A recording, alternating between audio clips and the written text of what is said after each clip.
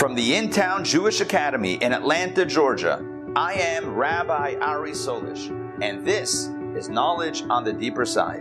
In this podcast, we discuss the most inspiring and stimulating Jewish ideas that challenge the way you think and feel. To sponsor a class or episode, please visit intownjewishacademy.org/sponsor. And now, on to the episode. Progress. All right, ladies and gentlemen, welcome to Daily Power Parsha. Today is Thursday, July 14, 2022. Today's reading is reading number 5 of the Torah portion of Balak. To recap, Balak was the king of Moab. He was afraid of the Jewish people, even though he had nothing to be afraid of. So he hires Balaam, the evil prophet, for hire, to try to curse the Jewish people. And as we'll see today, his attempts will not work. We saw that yesterday also. His first attempt to curse the people, he asked for an altar to be built, then for sacrifice to be brought, and then he went off in solitude, quiet solitude, to try to channel God's energy or whatever it was. And God put words into his mouth that he had to share, which were words of blessings, words of complimentary words about the Jewish people. They're so strong, they're so mighty, they come from incredible roots, the patriarchs, the matriarchs. They're confident enough to be different and to be a little radical, etc. Like, amazing. I would love to be one of them, if only my lot was with them. And the king says to him at the end of yesterday's reading, "Are you kidding me? I hired you to curse them. You've blessed them." And the prophet says, Balaam says, "Listen, I already told you from the beginning, I can only say what God has allowed me to say." This takes us to reading number 5. Let's jump right in. What is going on over there? It's weird. Okay, let's jump right in to our reading. Balak, reading 5, Numbers chapter 23, verse 13. Balak the king said to Balaam the prophet, "Come with me to another place from where you will see them," meaning come to a different overlook. These were the mountains overlooking the encampment of the Jewish people. "Come to another place from where you will see them. However, you will see only a part of them, not all of them, and curse them for me from there." We saw this yesterday also. There's something about not looking at the entire nation, but only looking at a small segment of the people, that would somehow be more conducive to this cursing. Anyway, so he says, let's go to a different place. In Hebrew, there's a phrase, mishaneh makom, mishaneh mazal. When you change places, your mazel, your fortune, can change as well. So it's like sometimes the way to kickstart a shift in life is to physically move locations. And so it seems like Balak intuited this idea, and he says, all right, let's move somewhere else. Maybe we're going to have different luck. So he took him to the field of the lookouts, to the peak of the mountain. Sounds like a beautiful place, right? Field of the lookouts. I just picture like a mountaintop, or like a mountaintop, and then where you can pull off, where you can, like the car, you pull off the windy road to a little lookout area, or maybe a lookout mountain in Chattanooga, whatever. Just picture all these things. So he takes him to this mountain peak, the lookout, and he built 7 altars. Once again, he built the altars and offered up a bull and a ram on each altar. And Balaam said to Balak, the prophet said to the king, "Stand here next to your burnt offering, and I will be chanced on here." Last time he said, perhaps God will chance upon me. Here he's a little bit more confident. God will appear to me. Very next verse, 16. Indeed, this is what happened. The Lord chanced upon Balaam and placed something into his mouth. He said, "Return to Balak, and so shall you speak." This is going to be message number 2. One was yesterday, this is 2. But I just want to clarify this. The Lord chanced upon Balaam. We had that yesterday. Vayikar, chanced. The chance is that God doesn't really want to have this conversation, doesn't really want this meeting. It's kind of like, all right, I guess we'll meet. Or we met each other in the hallway. Okay, I guess we're going to have a conversation. That's kind of the way the energy of this meeting, of this encounter. The sages, and I'm just going to jump in on a quick insight here. The sages contrast this Hebrew word vayikar, chanced, God chanced upon Balaam, with vayikra. If you add an aleph at the end of that first Hebrew word, vayikar, you put an aleph at the end, it's vayikra, which is, vayikra Hashem would mean Hashem called. Now Hashem did not call Balaam, but that word vayikra, called, is used in relation to Moses. God called. In fact, the book of Leviticus opens up vayikra el Moshe. God called to Moses. Vayikra, calling, is a sign of endearment. Chancing upon is a sign of haphazardness, of lack of connection, of lack of desire, of lack of an intimate relationship. So God reserves his vayikra with the aleph for Moses. Vayikar is with Balaam. What a difference a letter can make. What a difference a letter can make. All right, so when he came to him, so God says, go back to Balak, and this is what you're going to say, ... So when he came to him, when he came back to the king, he was standing next to his burnt offering, and the Moabite dignitaries were with him. And Balak said to him, what did the Lord speak? Tell me. What did God say? He took up his parable. He was about to wax poetic, and he said, arise, Balak, and hear. Listen closely to me, son of Tzipar. He was Balak, the son of Tzipar. So he says, arise and hear. Listen closely to me, son of Tzipar. God, listen to this, and here's the message. Verse 19, God is not a man that he should lie. The implication, by the way, is that people lie. God is not a man. God is not a human who lies. Nor is he a mortal that he should relent. People change their mind. God does not change his mind. Would he say and not do? Speak and not fulfill? These are rhetorical questions. And the answer is no. He wouldn't say something and not finish. He wouldn't speak something and not fulfill. He would not promise and not deliver on the promise. He wouldn't lie. He wouldn't relent.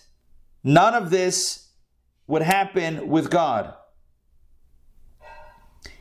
We'll look at Rashi. The quick implication is God promised to be connected with the Jewish people. You think he's going to change? God promised to be with the people. Hi, Ray. Good to see you. Is he really going to relent? Is he not going to follow through on the promise? Of course not. Balaam the prophet continues to say to the king who hired him, I have received an instruction to bless, and he has blessed, and I cannot retract it. There's nothing I can do to curse the people. It ain't going to happen. He does not look at evil in Jacob, and he has seen no perversity in Israel. You know, when you're in love with someone, you don't see any flaws, no flaws. God loves Jacob, God loves Israel. That means the Jewish people. He does not see the evil, he doesn't see the perversity. The Lord his God is with him, and the Jewish people, right? Israel has the king's friendship. It's big. God has brought them out of Egypt with the strength of his loftiness. For there is no divination in Jacob and no soothsaying in Israel, which means that the Jewish people are not connected with omens and signs and dark forces and the occult and soothsaying and divination. The Jewish people are not connected with any other layers. They have a friendship. They have a connection straight to the top, straight with God. In time it will be said to Jacob and Israel, what has God wrought? We'll look at Rashi on that. Behold, a people, the Jewish people are a people that rises like a lioness. See, Malbim probably should not be in the translation. Anyway, and someone's footnote there, and raises itself, the Jewish people raise itself like a lion. It does not lie down until it eats its prey. Ooh, don't mess with them. And drinks the blood of the slain. Wow. Let's just quickly, we're going to go into Rashi and go a little bit deeper as well. But let's quickly recap what Balaam says in the second message. He's channeling message number 2. What's the message? Number 1, God doesn't change his mind. God doesn't lie. The people are blessed. They're not going to become cursed. It's not going to happen. God blesses the Jewish people. He's not changing his mind. Whatever you want, no matter how much you want that to be the case, it's not going to happen. In fact, God loves the Jewish people so much, he doesn't even see the evil or the perversity. He doesn't even see it. Again, it's like when you're in love, when you're in like a state of like very, very intense love, there's no flaw. You don't see any flaws.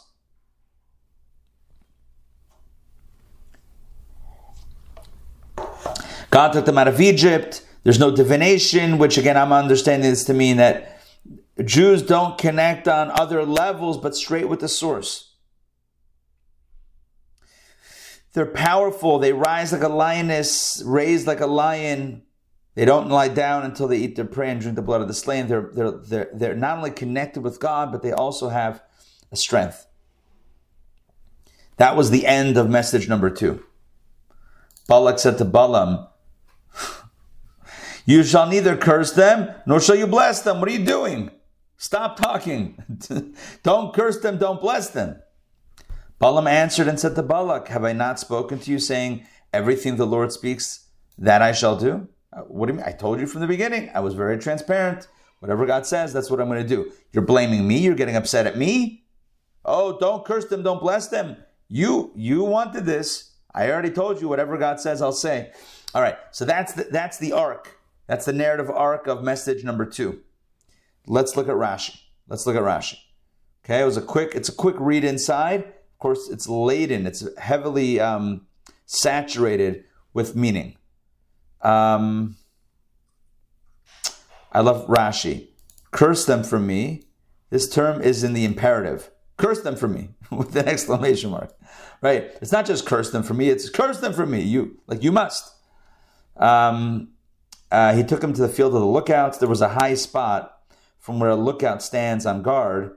An actual lookout. This is a person who is a lookout, in case an army approaches the city. So he took him up to, I guess, the guard tower or the lookout tower, peak of the mountain. Balaam was not as great a diviner as Balak. Ooh, look at that. Plot twist. Balaam, the evil prophet, was not as great a diviner as Balak. In other words, Balak, the king, actually had powers as well. Maybe not to curse, but he was a diviner. He could kind of intuit things. The king foresaw that a breach was destined to break into Israel from there. Ooh. He felt that something bad would happen to the Jewish people there. What happened? And indeed, Moses died there. They were standing on the mountain that Moses died. That's crazy. Har Nevo. That's wild. This mountain, this lookout mountain, is the one that eventually Moses would pass away on. Wow. He thought that the curse could take effect upon them there, and he thought, this is the breach that I see. So he kind of felt that this was a negative energy mountain for the Jewish people. So he thought, boom, let's do the cursing from there. Well, that didn't work out. Even though that was a nefariously good idea, didn't work out for him, as we're seeing today. I will be chanced on here by the Holy and Blessed be He. This is in the passive form. I will be chanced on, not God will chance upon me, but I will be chanced upon. The Lord placed something to his mouth. What is meant by this placing?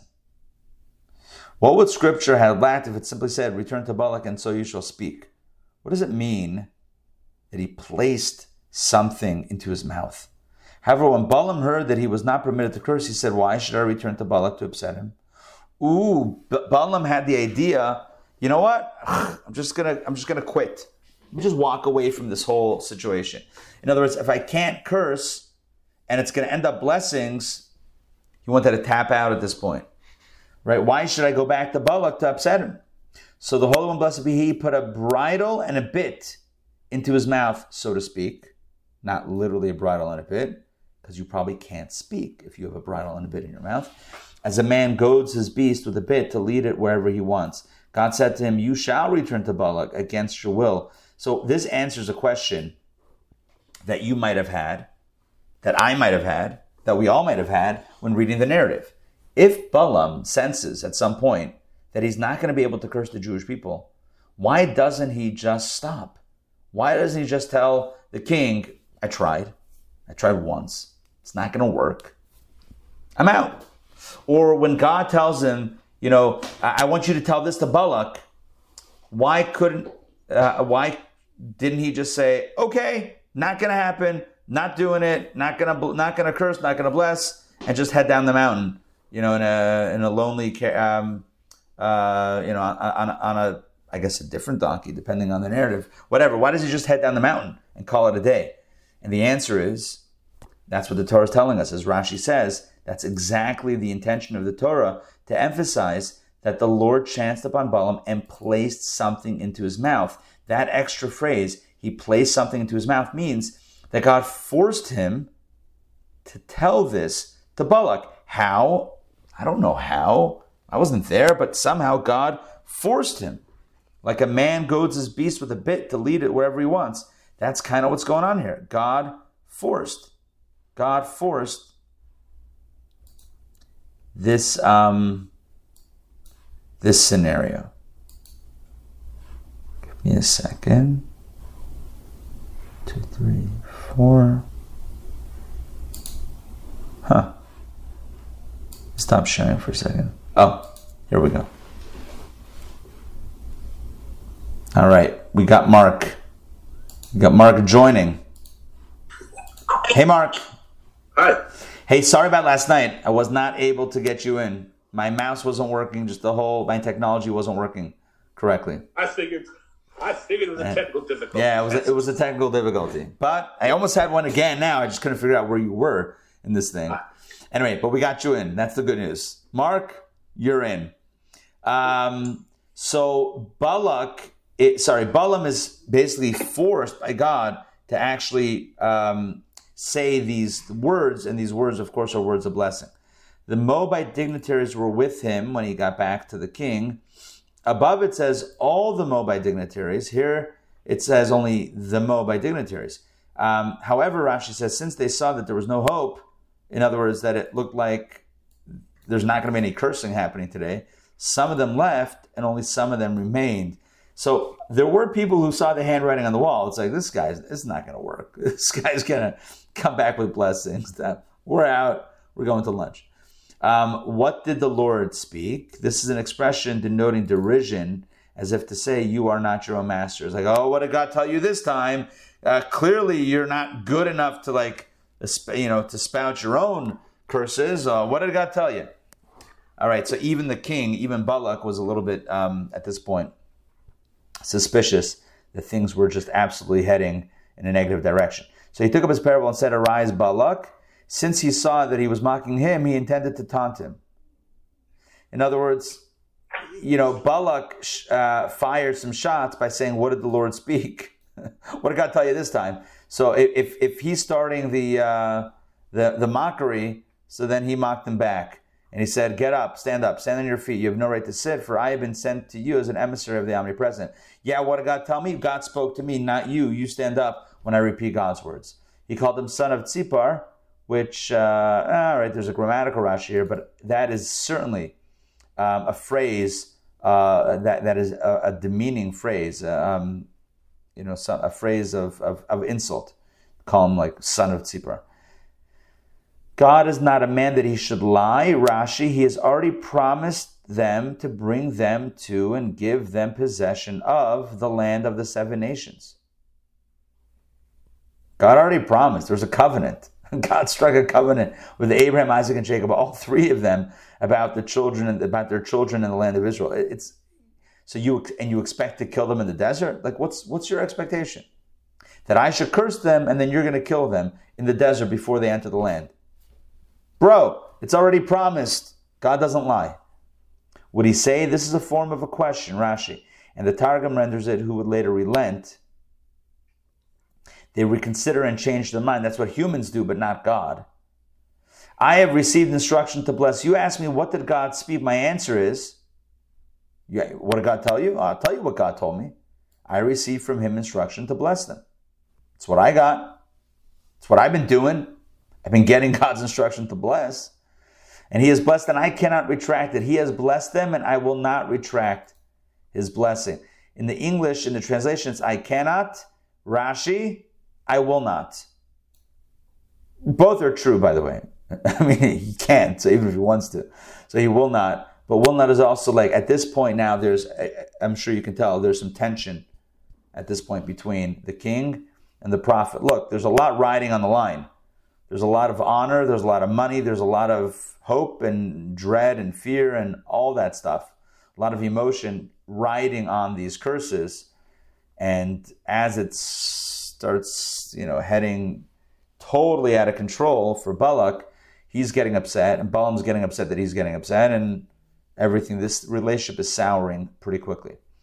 I've received instruction to bless, and he has blessed. Okay, that's a grammatical Rashi. We're going to skip that. He does not look at evil in Jacob. According to the Targum Onkelos, it means I have looked, and there are no idol worshippers in Jacob. Oh, okay. So according to another interpretation, Balaam is saying, I've looked, but I've checked them out. I've vetted the people. No one's worshiping idols.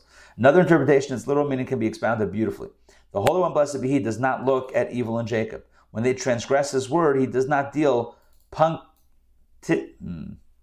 punctiliously with them to scrutinize their wicked deeds and their iniquity in violation of His law. God does not hold us up to a microscope.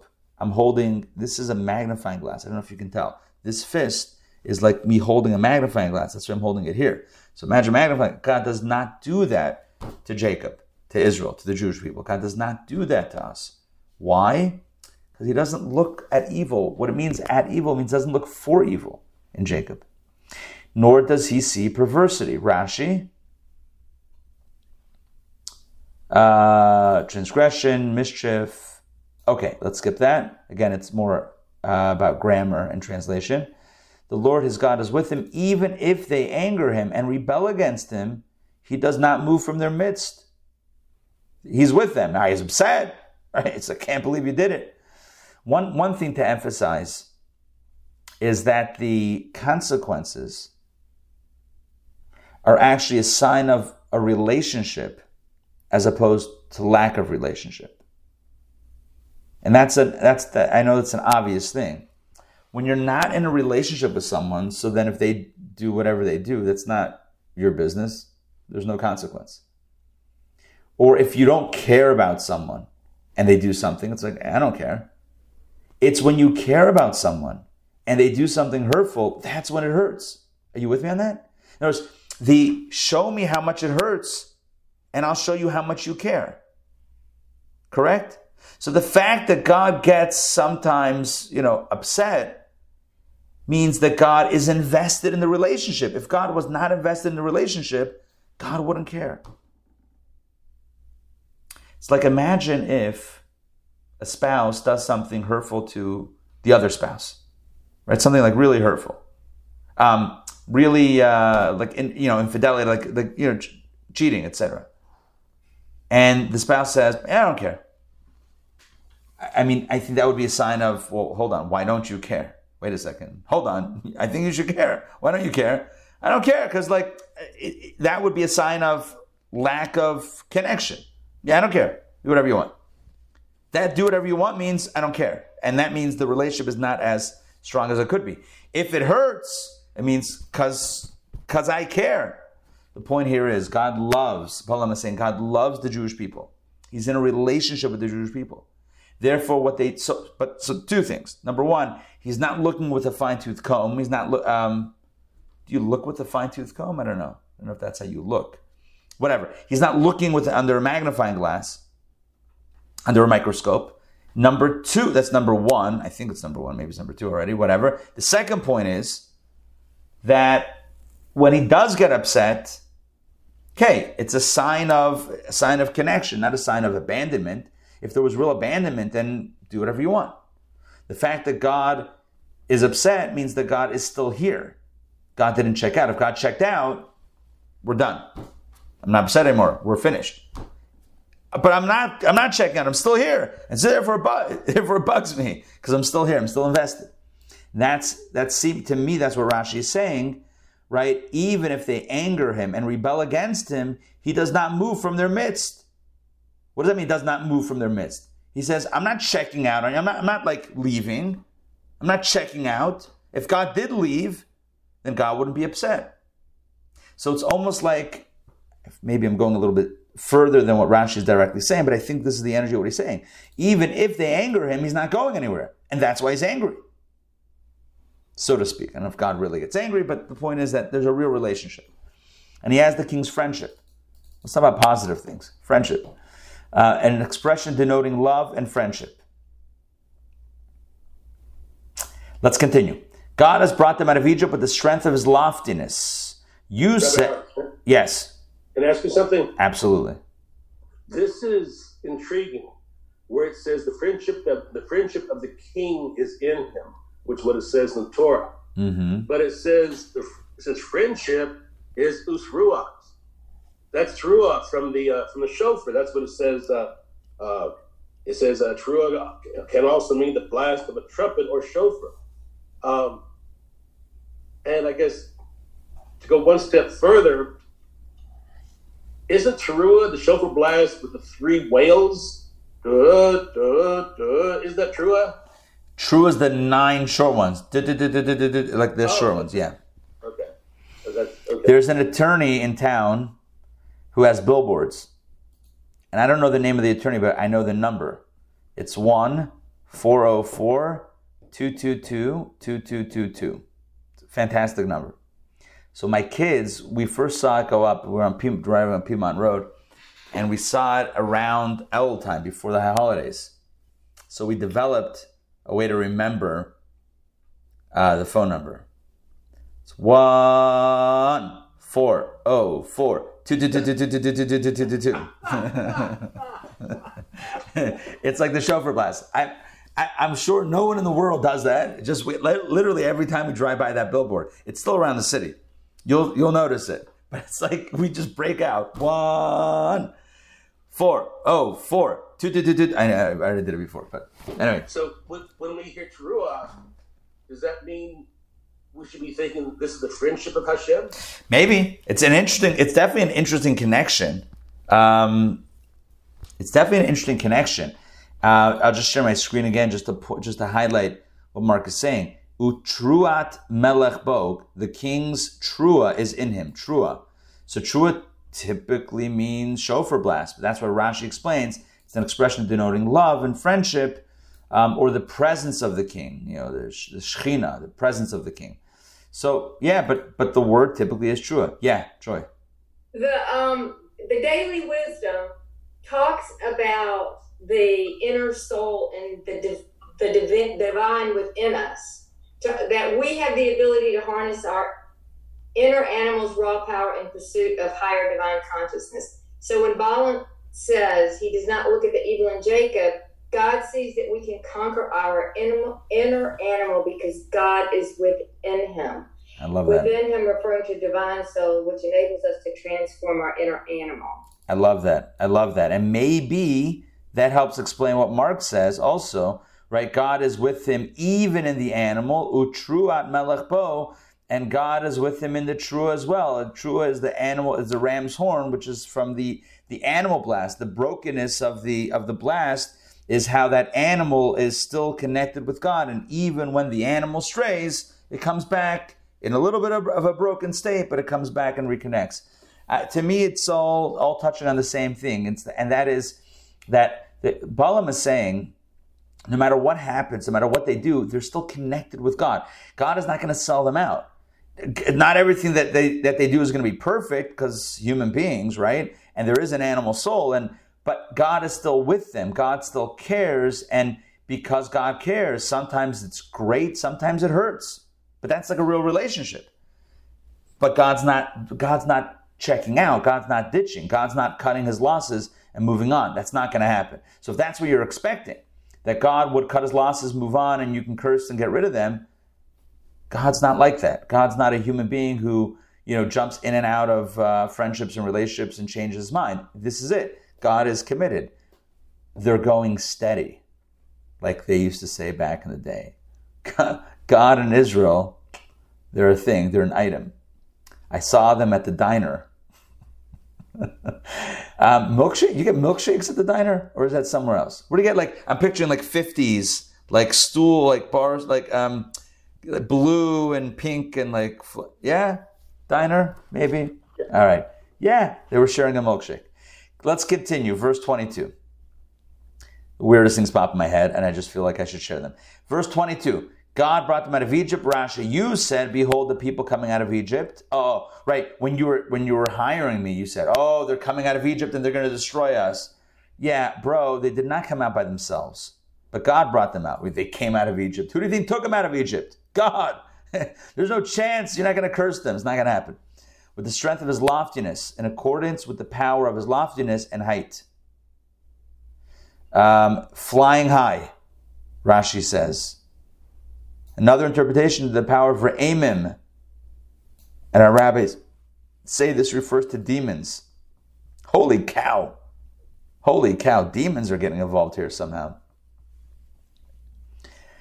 Yeah, the strength of his loftiness. God brought them out of Egypt with the strength of his loftiness. He brought them out with his strength. He brought them out. They were flying high. And somehow demons are involved. Demons? Maybe he punished Egypt with demons? Something, demons. All right, there's no divination in Jacob.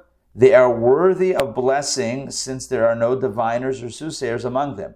I gave you a little bit of a different angle on it. They have a direct connection with the source. There's no intermediary. Rashi says they're worthy of blessing since there are no diviners or soothsayers among them. I'm going to double down on what I said. It's not at all dissing Rashi. I'm just saying, just to explain my theme. The overall core idea of Balaam's second message to me is the relationship that God has, the unequivocal relationship that God has with the Jewish people. His first message, we read yesterday, the first blessing was about the strength of the Jewish people. They come from, they have incredible roots in the patriarchs and matriarchs, and they're not afraid to stand alone and be different and have their own way of life that's beautiful and moral and upstanding and righteous and spiritual. It's about the people. Today, his message is about God's love for the Jewish people and how that's a promise that's not going to change, and that's a reality that touches the essence. And even when he's angry, he's not leaving because he's invested. And on the Jewish side, they don't consult diviners or soothsayers. They don't seek elsewhere. They don't go to other spaces. They're connected straight to the source. As Rashi says, that serves as a merit, but it also describes the unique relationship, in my opinion. Let's continue. In time it will be said to Jacob and Israel, there will come another time like this, when the love God has for them will be revealed to all, for they will be seated before him and learn Torah from his mouth. I'm assuming this is the Messianic era. Their place will be further in, closer to the divine presence than the ministering angels. They will ask them, what has God wrought? This is the meaning of what is stated, your eyes shall behold your teacher. That's a Messianic prophecy from Isaiah. So basically, there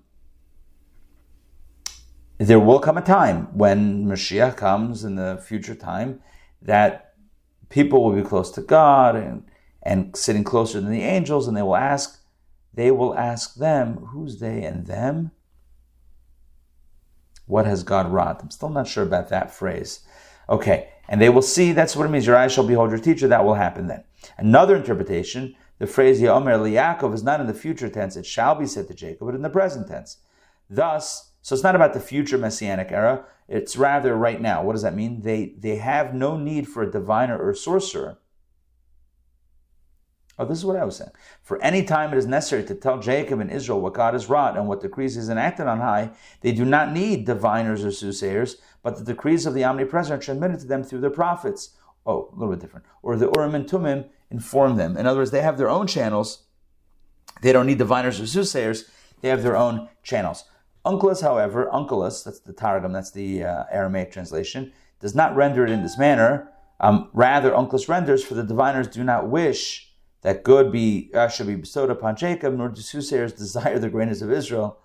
At this time, it will be told to Jacob what God has wrought. Interesting.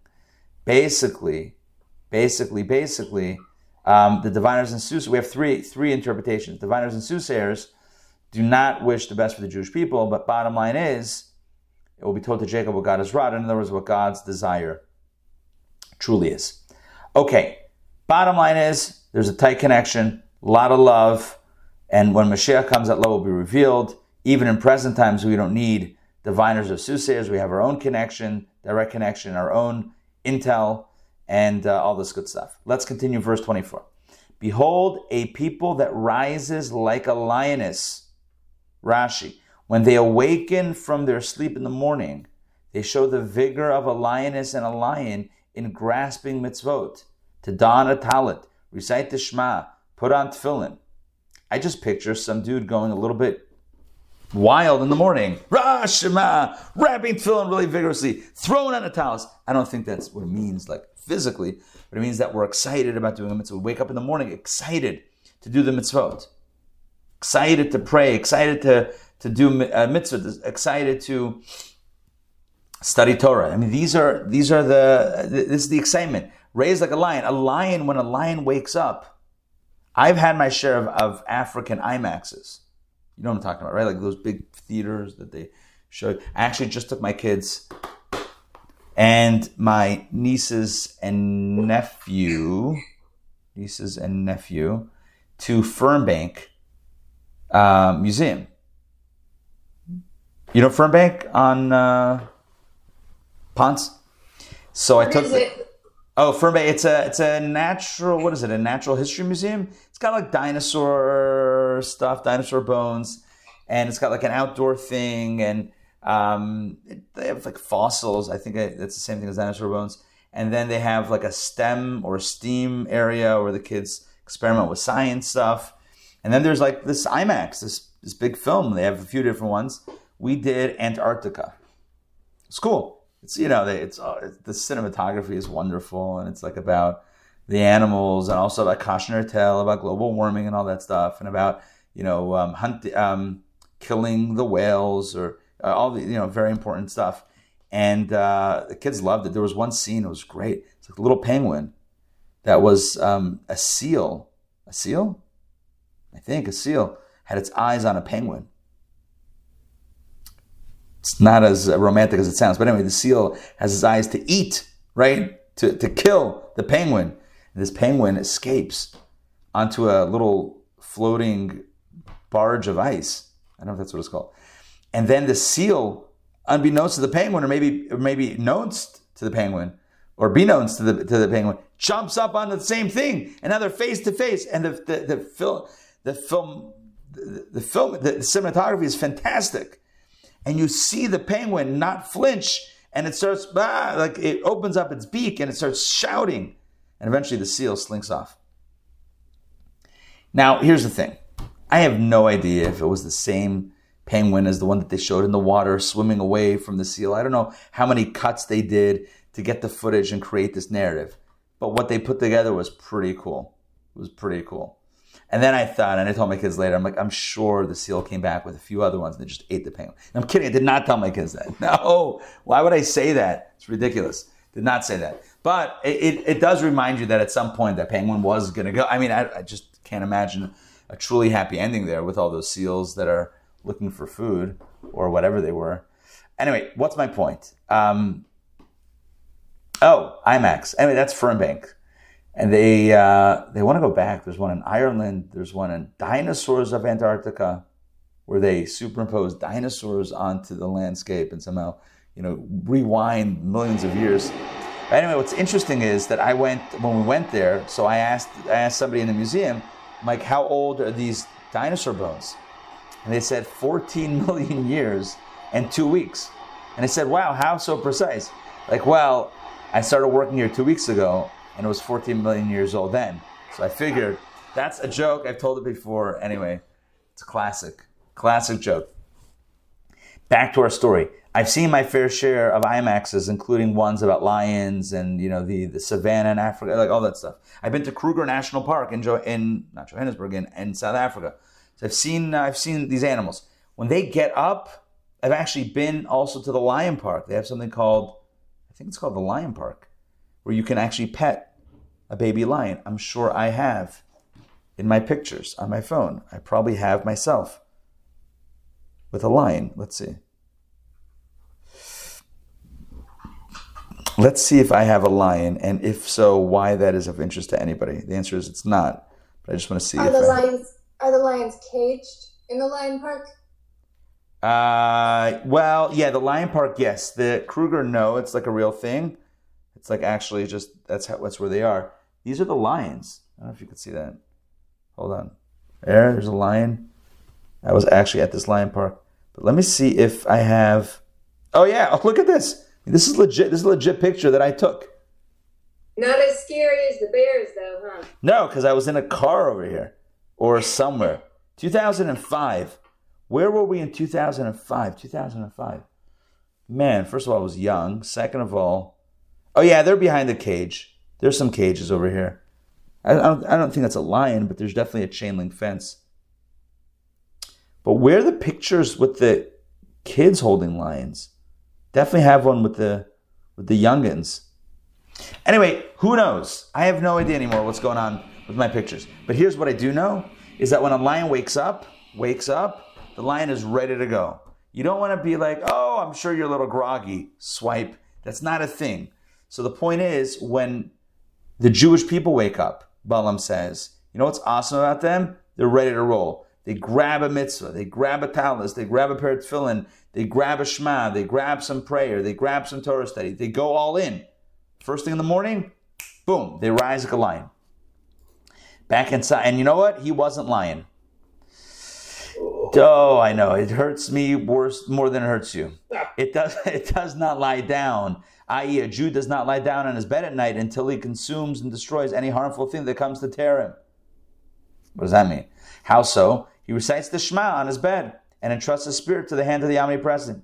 Should an army or a troop come to harm him, the Holy One Blessed be He protects them, fights their battles, and strikes them, their attackers down dead. In other words, before we go to, and we actually have a prayer. There's such a beautiful prayer at the end of the Shema liturgy at night, the bedtime Shema, where it says basically, we say to God, I hereby entrust my soul to you, and I trust that you will protect my soul this night. And then we go to sleep. It's such a beautiful, legitimately, I would read it to you in English. I don't have a siddur right in front of me. It's a legitimately beautiful prayer. It's the last one we say before we go to sleep at night. And so that's what it means. It does not lie down until it eats its prey and drinks the blood of the slain. It doesn't mean until, Jews don't go to sleep before they damage something. God forbid. It means, on the contrary, that they entrust their spirit to God, and God will fight their battles. Another interpretation, behold, the people that rise like a lioness, as the Targum renders it, namely, it will not settle on its land until it destroys the enemy and takes possession of the land of the nations. Okay, well, that's a little bit harsher. And drinks the blood of the slain. So Balaam prophesied that Moses would not die until he would strike down the Midianite kings dead. And he, Balaam, would be slain with them. Wow. He was prophesying about his own demise, Balaam was. As it says, Balaam, the son of Baar, the soothsayer, did the children of Israel slay with a sword with those that were slain by them. That's unbelievable. Basically, the Jewish people ultimately, this is fast forwarding a few Torah portions, ultimately waged war against Midian. Actually, maybe it's Pinchas. Yeah, in 2 weeks we're going to read about this. How the Jews go to war against Midian to take revenge against them for the episode that happens at the end of the Torah reading with the daughters of Midian. And they kill Balaam as well. So the Jewish people drinking the blood of the slain was actually a self-reference, even if he didn't realize it. It was referring to his own demise. Let's continue. Balak said to Balaam, you shall neither curse them, nor shall you bless them. The first gam, which is also, adds something to the second gam, and also the second gam adds to the first. Wow. Okay.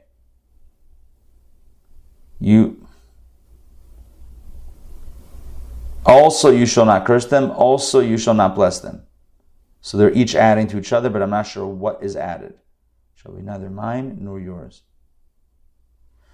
It sounds a little bit more equivocal, unequivocal. It's like, not this, not that. Don't curse, don't bless.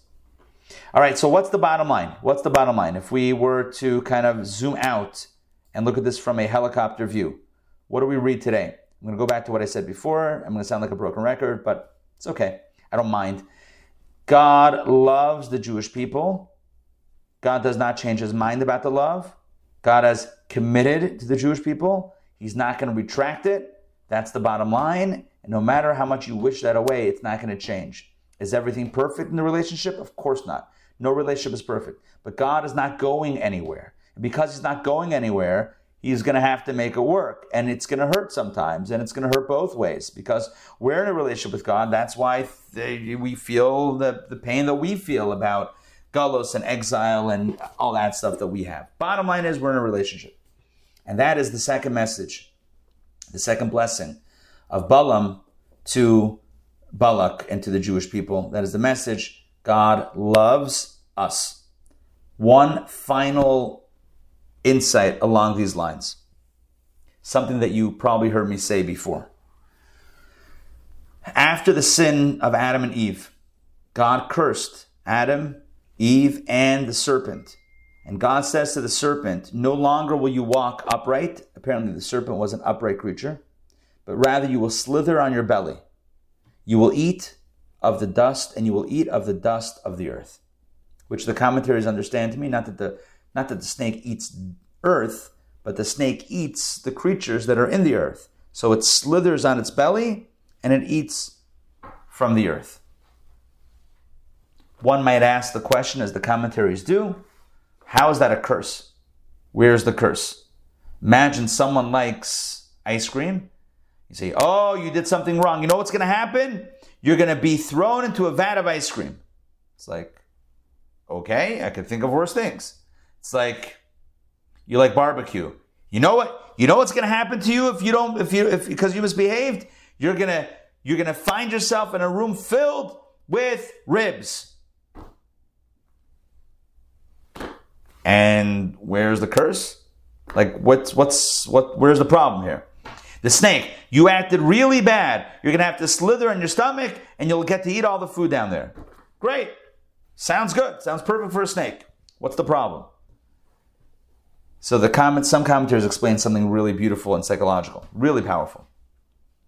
And that is that the snake never needs. It never lacks anything. The snake always has its food. Therefore, it doesn't need God. The snake doesn't need God and doesn't have a relationship with God. We have a more difficult relationship. As God tells Adam, by the sweat of your brow you shall eat. It's not going to be easy to earn a living. It's not going to be easy always to have money and food and all the provisions that we need. It comes with a struggle. It's not like it's right in front of us, like a snake that gets to eat whatever's right there. Making a life out of this or making a living is difficult. Because it's difficult, we turn to God and then God responds. And there's a dialogue, there's a relationship. We pray and God answers and we connect and God responds. The point is that when you need, there's a relationship. When you don't need anything, there's no relationship. So what's the curse? The curse is not about slithering on its belly or whatever. The curse is no relationship. The curse is God saying, bye-bye. Snake, see you later. Have a good life. Have a good life. Whatever you need is there. Just don't call me. Being cut out from God is the worst curse. That's the worst. The fact that God sometimes gets upset, that's a healthy sign. That means we were able to trigger him. He cares. He still cares, right? That's what kids do all the time. They push buttons. Do you still care? Oh, okay, got it. All right, that was my answer. We do this all the time. Even in relationships, even as adults, sometimes we do this. Whether we're aware of it or not, we do this. We push to get a reaction. Say, oh, okay, just want to make sure that you still care. The worst is if you push, and it's like, yeah, okay, no problem. You're like, wait, that doesn't hurt? It's like the doctor with the old knee thing, right? The old knee, right? They hit you on the knee and the knee Yeah. If that doesn't go, it's like, uh-oh, what happened with the knee? That's not a good sign. So the point is that the love love is directly correlated with other emotions, including getting upset, frustration, exasperation. I mean, all these are signs of life. These are signs of life. It's a sign that there's a connection. Is it always perfect? No. But is there always a relationship? Yes.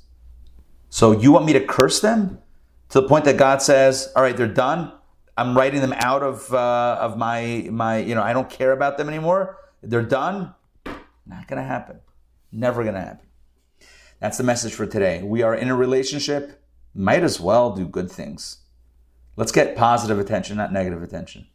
All right. Thanks for joining me today. Tomorrow we close it out. Let me just look back at my text over here. Tomorrow is reading 6. We're going to have the third attempt at cursing, which turns to a blessing. And then we'll read the epic reading 7 as well tomorrow, which is the grand finale of the Torah portion. I'm telling you, I don't know. I mean, I guess Exodus also was drama-filled. Can I make a comment? This sure. reminds me so much of Moses and Pharaoh and Balaam and Balak. It's like God is saying, look, I came to you 10 times with Moses and Pharaoh. This is what's going to happen. You're going to let them go. You're going to do it now. You're going to do it 10 times later. Exactly. And the same thing with Balaam and Balak. These are my people. Yeah. You're going to do what I say. Exactly. And I've got to convince you. Yeah. And not only that, but that one Rashi was also very informative where, Balaam at some point might have had a desire to just quit. And God's like, you know what? Once we started this, we're going to finish this on my terms. I'm not letting you tap out. Kind of like the plagues also where you harden Pharaoh's heart. It's like, I'm not done yet. I got more to say. I got more to do. It's like, hold on. I got a few more plagues that need to come out. I got to express myself. God's like, I got more blessings here. We're not done yet. What's amazing, and as the comment, maybe I'll say this. Well, I'll say this now. I'm going to say it now that I'll say it tomorrow. Then I've already said it. Anyway, say quickly is that we see Balaam, who didn't like the Jewish people, gave the greatest blessings. Whereas Moses, who loved the Jewish people, he sometimes gave them a hard time. That's also a healthy sign, right? If Moses would say only glowing things, no one would take it seriously. Of course he loves them. But Moses criticizes, you take it seriously. Oh, wait, hold on. If Balaam would say criticism, he's a hater. He's an anti-Semite. But if Balaam says good things, like, oh, look at that. Even he says that. So it's nice to hear stuff from the opposite. You take it a little bit more seriously. It's good to have the contrast. Yeah. Quick question. Sure. On Saturday, are you doing a class? Oh, that's a really good question, right? Because we didn't have it last week. The answer is no, because I was thinking about it, but Rabbi Schusterman is out of town this week, so I kind of have to. I'll be helping out with the services. Okay. Preparing my 60-minute sermon. I'm kidding. No. By the way, I take my sermon guidance. Not that I give sermons, but my philosophy would align closer with Rabbi Dr. Twersky. I loved his sermons growing up as a kid. Very short, sweet, but really very quick sermons. It was great. Anyway, what's my point? I have no point. No learner service to Shabbos because I'll be in the main sanctuary. Yeah. Maybe one day there will be a Kiddush club. You know what a Kiddush club is? It's like a breakaway. Yeah. It's like after Torah reading, it's like people wander out, find themselves in the kitchen, make some Kiddush, dip into the chant a little early, say some l'chaim, schmooze a little bit, hear the sing from the other room. Anyway, every shul needs to have a Kiddush club, a healthy breakaway. It's always good. It's good to have not a breakaway, but like a sanctioned breakaway. All right, we'll see you all. Have a wonderful day. You too. Thank you. And yeah, tomorrow, same bad time, same bad channel. Yes, sure. See you. Pleasure. Take care, everybody.